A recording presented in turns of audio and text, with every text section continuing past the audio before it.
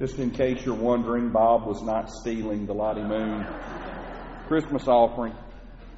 One of my most disturbing times in church, I was a little boy, very little, 5 or 6 years old, and we went to Brotherhood breakfast, and the offering basket was passed around in the fellowship hall, and every time that we did it, I saw this one man in particular that came all the time taking money out of the basket.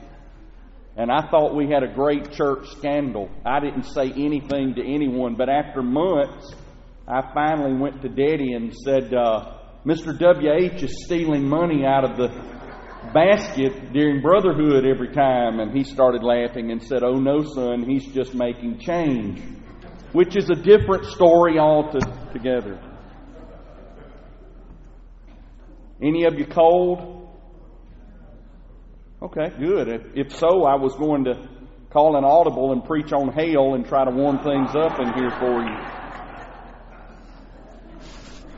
Well, good. I can preach what I planned. Let's turn together to John chapter 7, verse 39. I noticed, just in case I've forgotten who I am, there's a sign on the screen that says, I'm Brother Micah Gandy.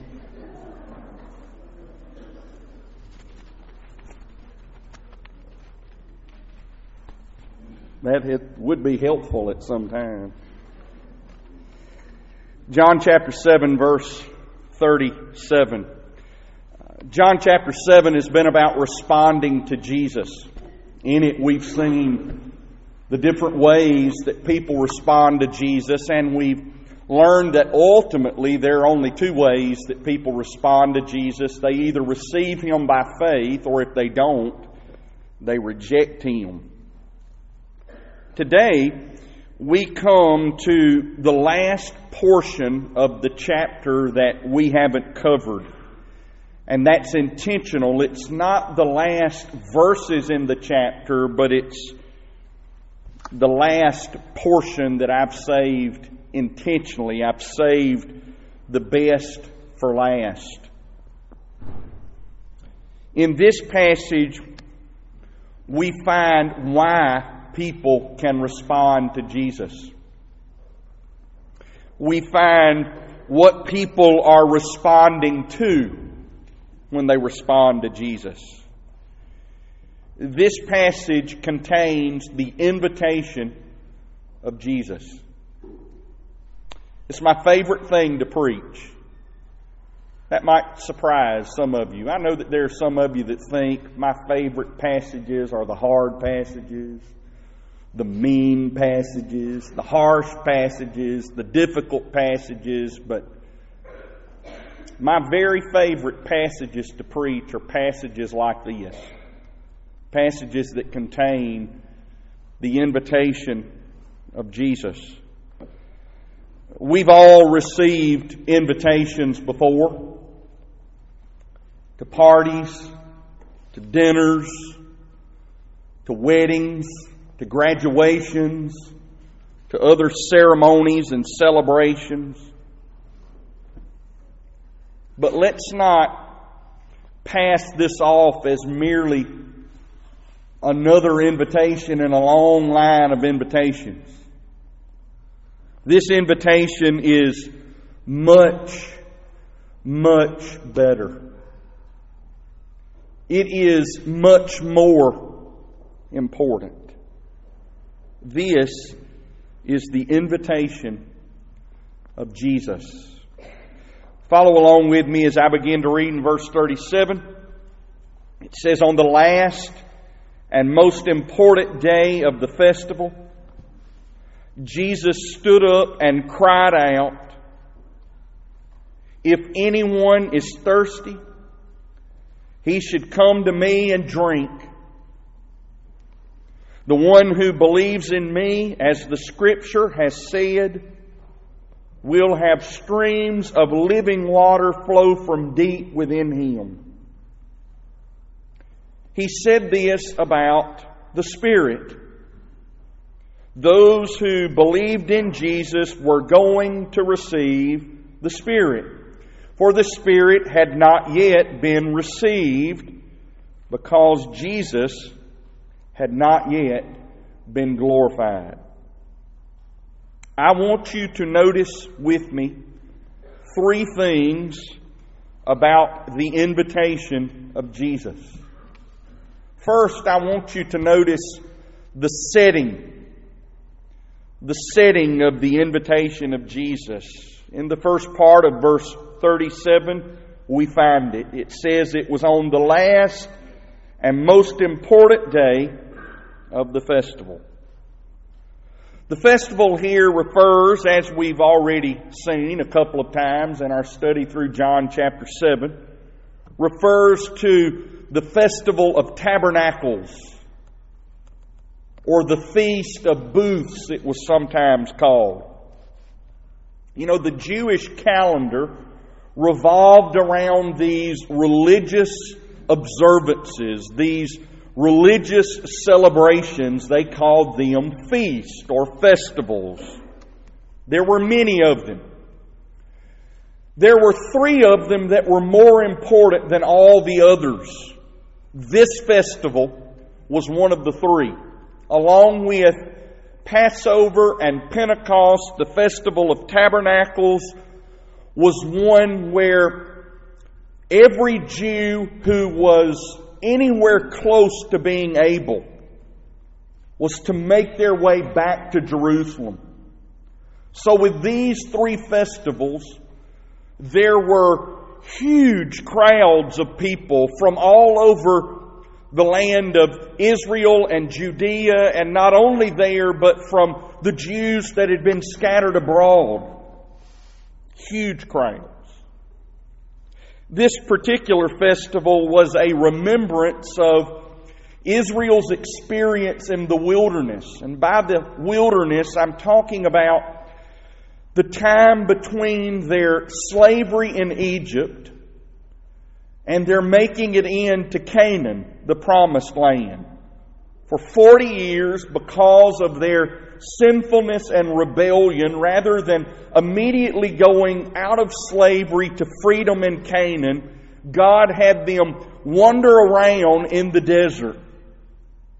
And they remembered this every year in this festival, and in particular, they remembered and celebrated God's provision for them and for their ancestors during that wilderness time. There were two things that stood out to them when they thought about and celebrated God's provision in the wilderness. One was how God fed them with manna from heaven. And the other was how God provided them with water in that desert land.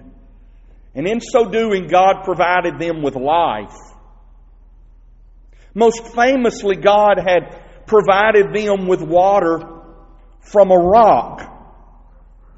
You know, that's ultimately what kept Moses out of the promised land. God told him to speak to the rock, but instead Moses in his anger struck the rock.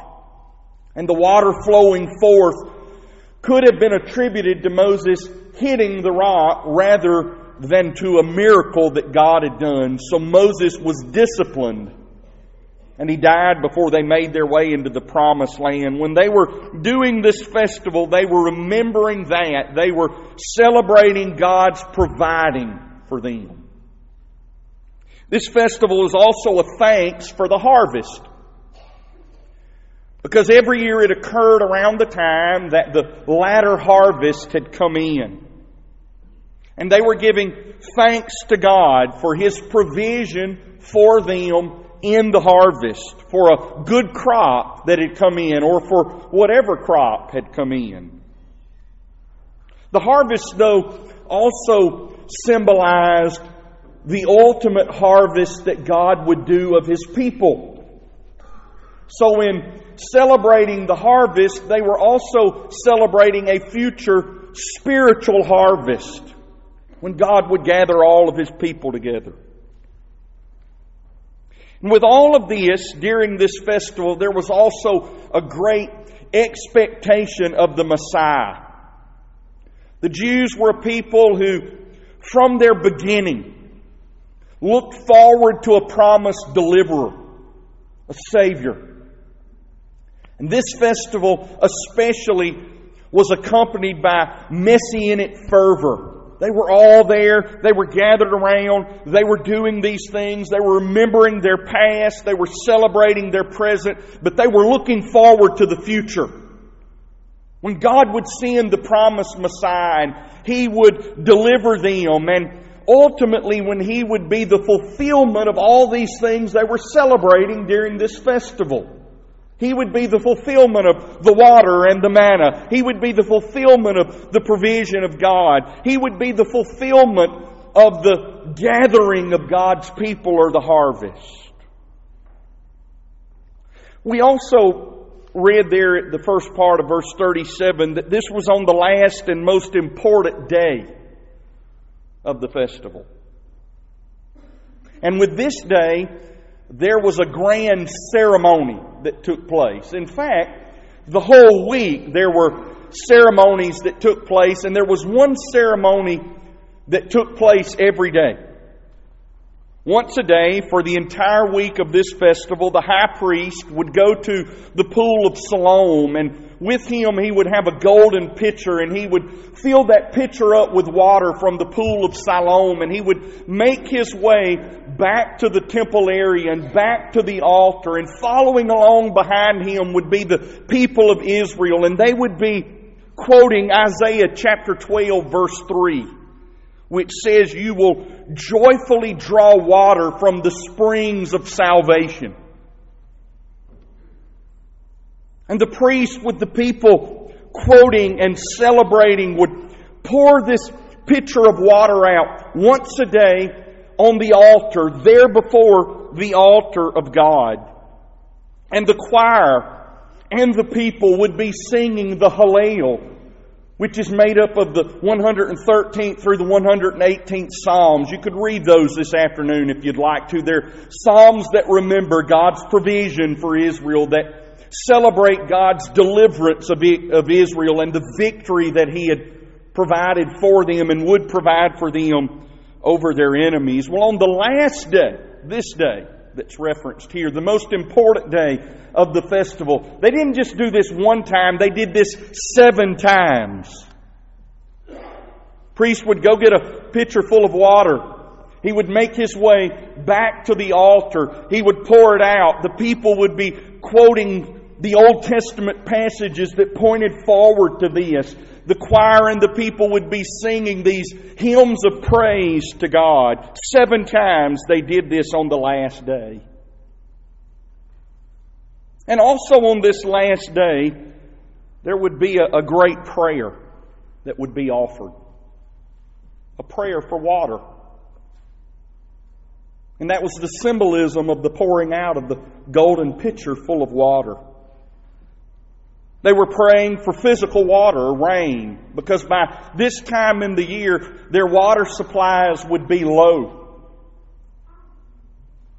They would be praying that God would replenish their streams, their rivers, their lakes, that He would be replenishing their own cisterns. They were praying for physical water.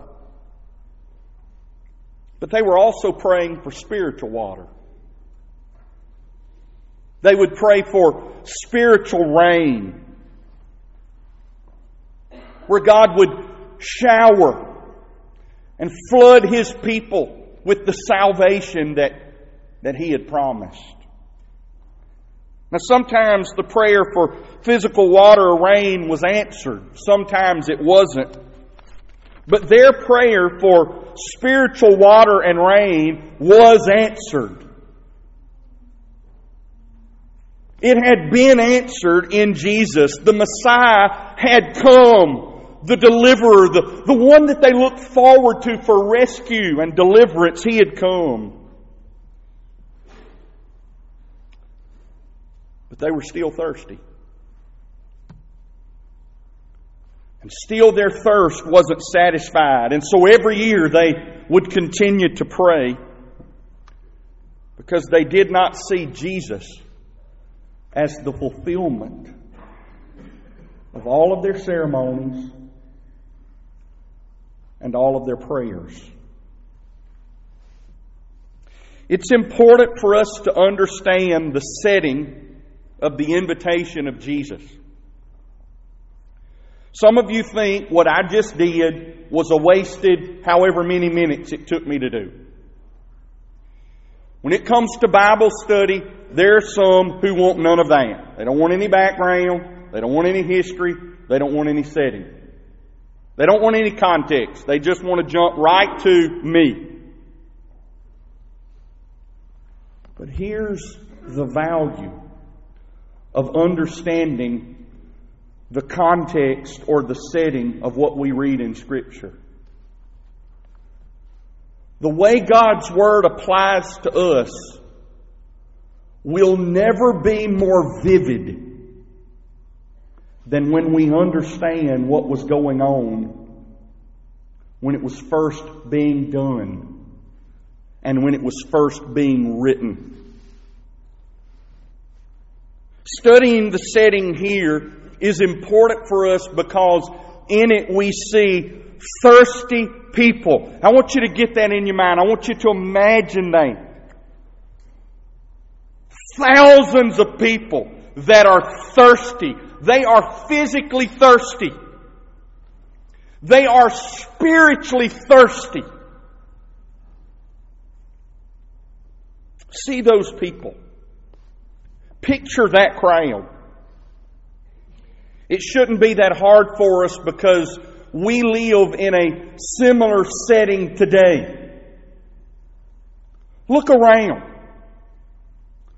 Look around the congregation. Look around this city. Look around this community, this county, this state, this region, this country. Look around our world, and what we'll see if we open our eyes is a crowd full of people that aren't all that different. Thirsty people. Thirsty people. See them. Open your eyes. Some of you don't have to look very far. All you have to do is look in the mirror. And you see a thirsty person. The setting here sets the stage for the second thing about the invitation of Jesus that I want you to notice. And that is the parts of the invitation of Jesus. Look at verse 37. On the last and most important day of the festival, Jesus stood up and cried out, "If anyone is thirsty, he should come to me and drink." In that latter half of verse 37, we see the parts of this invitation that Jesus issued and that He continues to issue. There are 4 parts that I want you to notice. The first part of the invitation of Jesus is to anyone. You see that? It's to anyone. Here we see the inclusivity of the invitation of Jesus. Especially we see how inclusive, how all-inclusive it was when we think about the makeup of this crowd. In this crowd, there weren't just religious, moral people. In this crowd, there weren't just powerful religious and political people. In this crowd, there weren't just important people. In this crowd, there were Jews of every stripe. There were Jews who were those things I just mentioned, but there were Jews on the opposite end of the spectrum as well. There were irreligious Jews in this crowd. There were immoral Jews in this crowd. There were Jews who weren't even Jewish in their culture. There were Jews who were from the Greek-speaking parts of the empire. They were much more like Gentiles than they were like Jews. Also in this crowd would have been Gentiles. Gentiles that were proselytes or who had become Jewish. Gentiles who were seekers, looking to learn more about the Jewish God,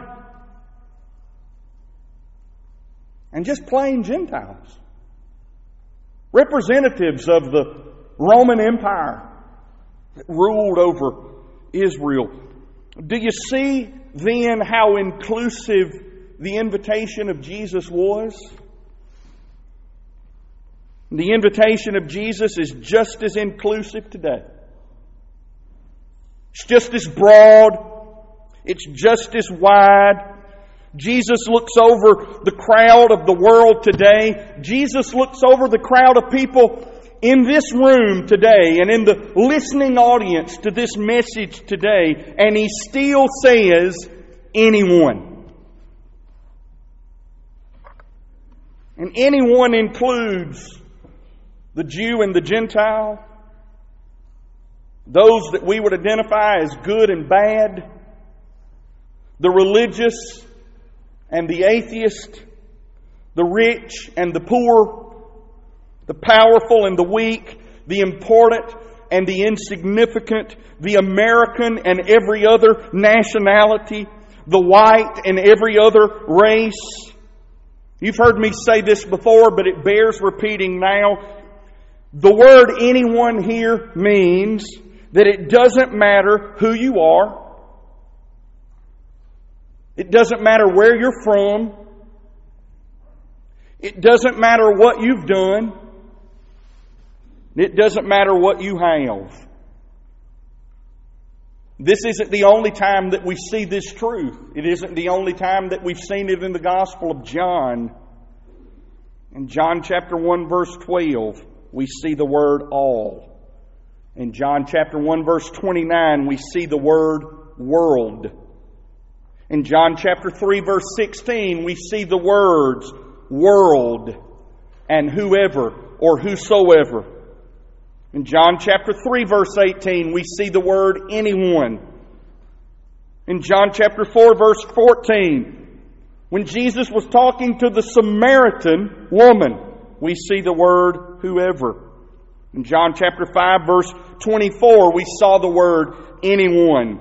In John chapter 6 verse 40, we saw the word everyone. And in John chapter 6 verse 47, chapter 6 verse 50, chapter 6 verse 51, chapter 6 verse 54, we see the same word that we see here.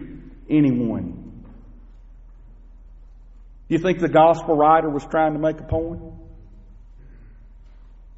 You think Jesus was trying to make a point? This is the message of the Bible. This is the goodness of the good news, right? The first part of the invitation of Jesus is to anyone. And every one of you needs to know that that includes you. Now, the second part of the invitation of Jesus is to the thirsty. If anyone shows us the inclusivity of the invitation of Jesus, the word thirsty shows us the exclusivity of the invitation of Jesus. Thirsty is an invitation that we see in the Old Testament. Isaiah chapter 55 verse 1 says, "Come, everyone who is thirsty, come to the waters. And you without money, come, buy and eat. Come, buy wine and milk without money and without cost." That's part of the goodness of the good news. It's not just to anyone, but it won't cost you anything. How many of you like freebies? It's free. You know, there's so many good things in life that most of the people in the world can't enjoy because they don't have the money, right? Most of the people of the world can't and don't enjoy the finer things in life, or what we would call the finer things in life, because they can't afford it. Here's the way it is with God. For the finest thing in all of life, it won't cost you anything. But it cost Jesus everything. It's the same as the invitation that we see at the end of the Bible, the end of the New Testament, Revelation 22:17. It says, both the Spirit, that's the Holy Spirit, and the bride, that's the church, say, come. So it's not just an invitation that God is extending, that Christ is extending, that the Holy Spirit is extending. It's an invitation, people of God, that we are to be extending to others. Come. Anyone who hears should say, come. And the one who is thirsty should come. Whoever desires is a synonym for thirst. Whoever desires should take the living water as a gift. The word thirsty here refers to any unmet desire that a person would have, any unmet need or any unmet longing. The people that Jesus was speaking to were thirsty. A lot of dissatisfaction among them. People today, as I've already said, still thirsty. Do you know of anyone who is completely and constantly and continually satisfied? If you do, please get their name to me. None of us are that way. I mean, we all could sing right along with the Rolling Stones, I can't get no. I would ask you to respond in antiphonal praise this morning, satisfaction, but I'm scared how that would go.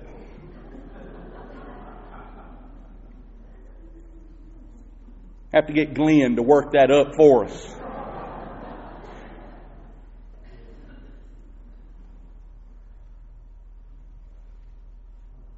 And you know what causes this can't get no satisfaction feeling? It's sin. It's the consequence of sin, our own sin and sin in the world. It leaves us dissatisfied, thirsty.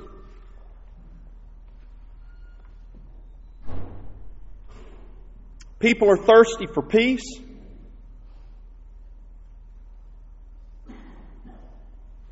Right?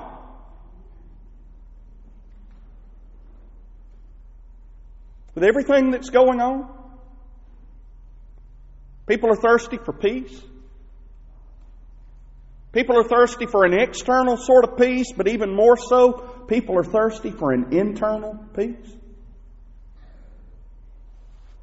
People are thirsty for joy and happiness. That's what everybody's looking for. Peace and happiness. People are thirsty for purpose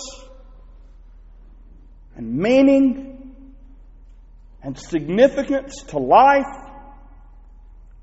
and their own lives. People are thirsty for prosperity. People are thirsty for health. People are thirsty for assurance and love and intimacy and friendship, relationships. People are thirsty for pleasure and recognition and power. People thirst for hope, for help, for wholeness in themselves and in the world, and for the people that they love, wholeness. People are thirsty for forgiveness. People are thirsty for something that's better than this. People are thirsty for heaven Even if they don't put it in words like that, they're thirsty for heaven. If not the heaven that we think of when we hear the word, but at the very least, heaven on earth. The invitation of Jesus is to all these people. The reason I say that is because only in Christ can all our thirst be quenched. Only in Christ. Every one of those things that I mentioned that people thirst for, that we thirst for, are legitimate thirst. Even the things that may have caused you to put your rabbit ears up when I said them, like recognition and power and prosperity. I'm telling you, those are legitimate thirst. But they can only be quenched in Jesus. People just looking for power in the wrong place. Only Jesus can give you the power that will satisfy you. People thirst for prosperity that's earthly and fleeting. But child of God, Donald Trump's not wealthier than us. We will inherit the earth and the universe. Now, I don't know exactly how many acres that is, but it's a lot.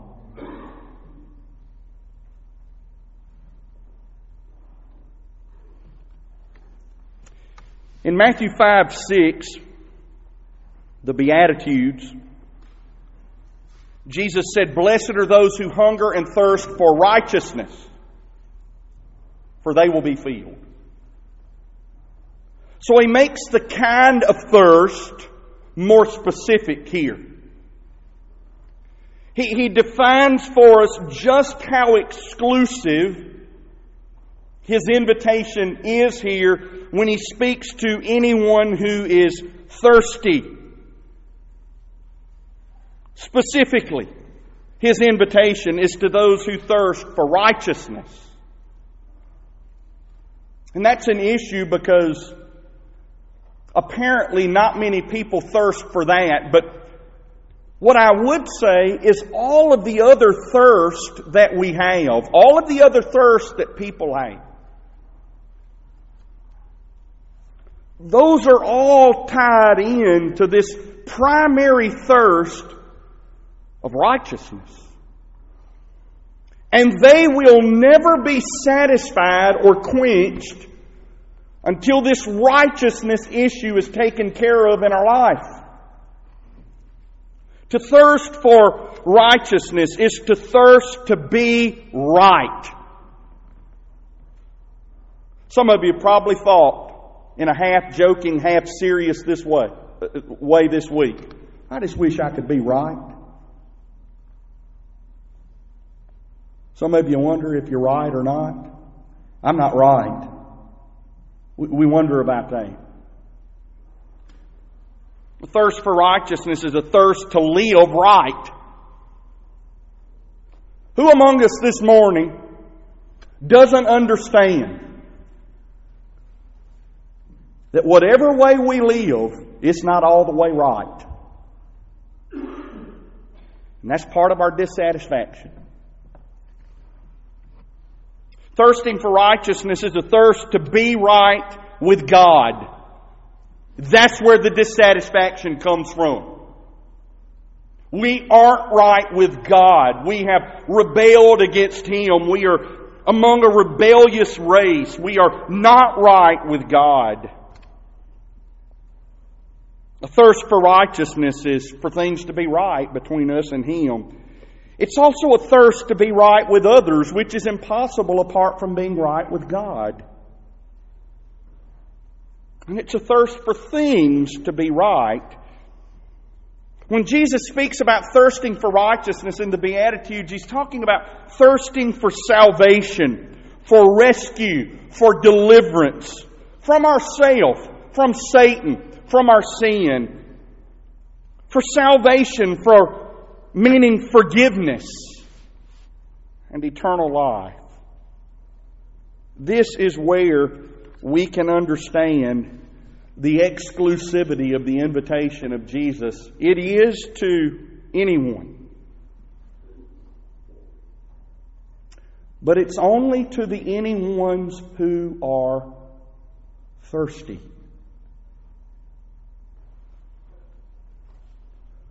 Are you thirsty this morning? Let's wrap it up here. Are you thirsty this morning?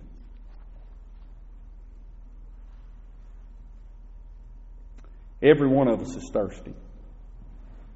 I mean, if you don't get that, you're just living in denial. Now, we may not all thirst for the right things, but our thirst,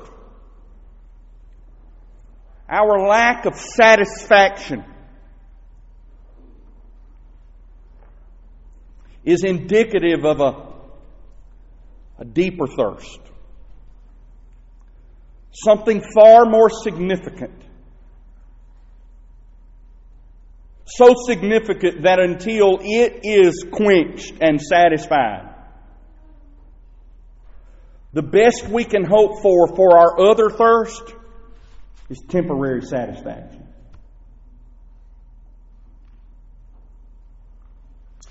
If you're thirsty this morning,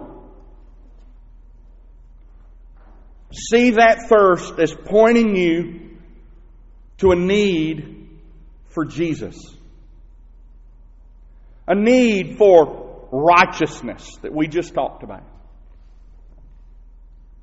A need to be right, for things to be right. A need to be right with God.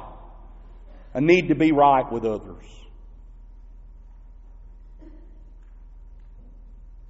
And I'll just go ahead and give you a preview of the rest of the passage.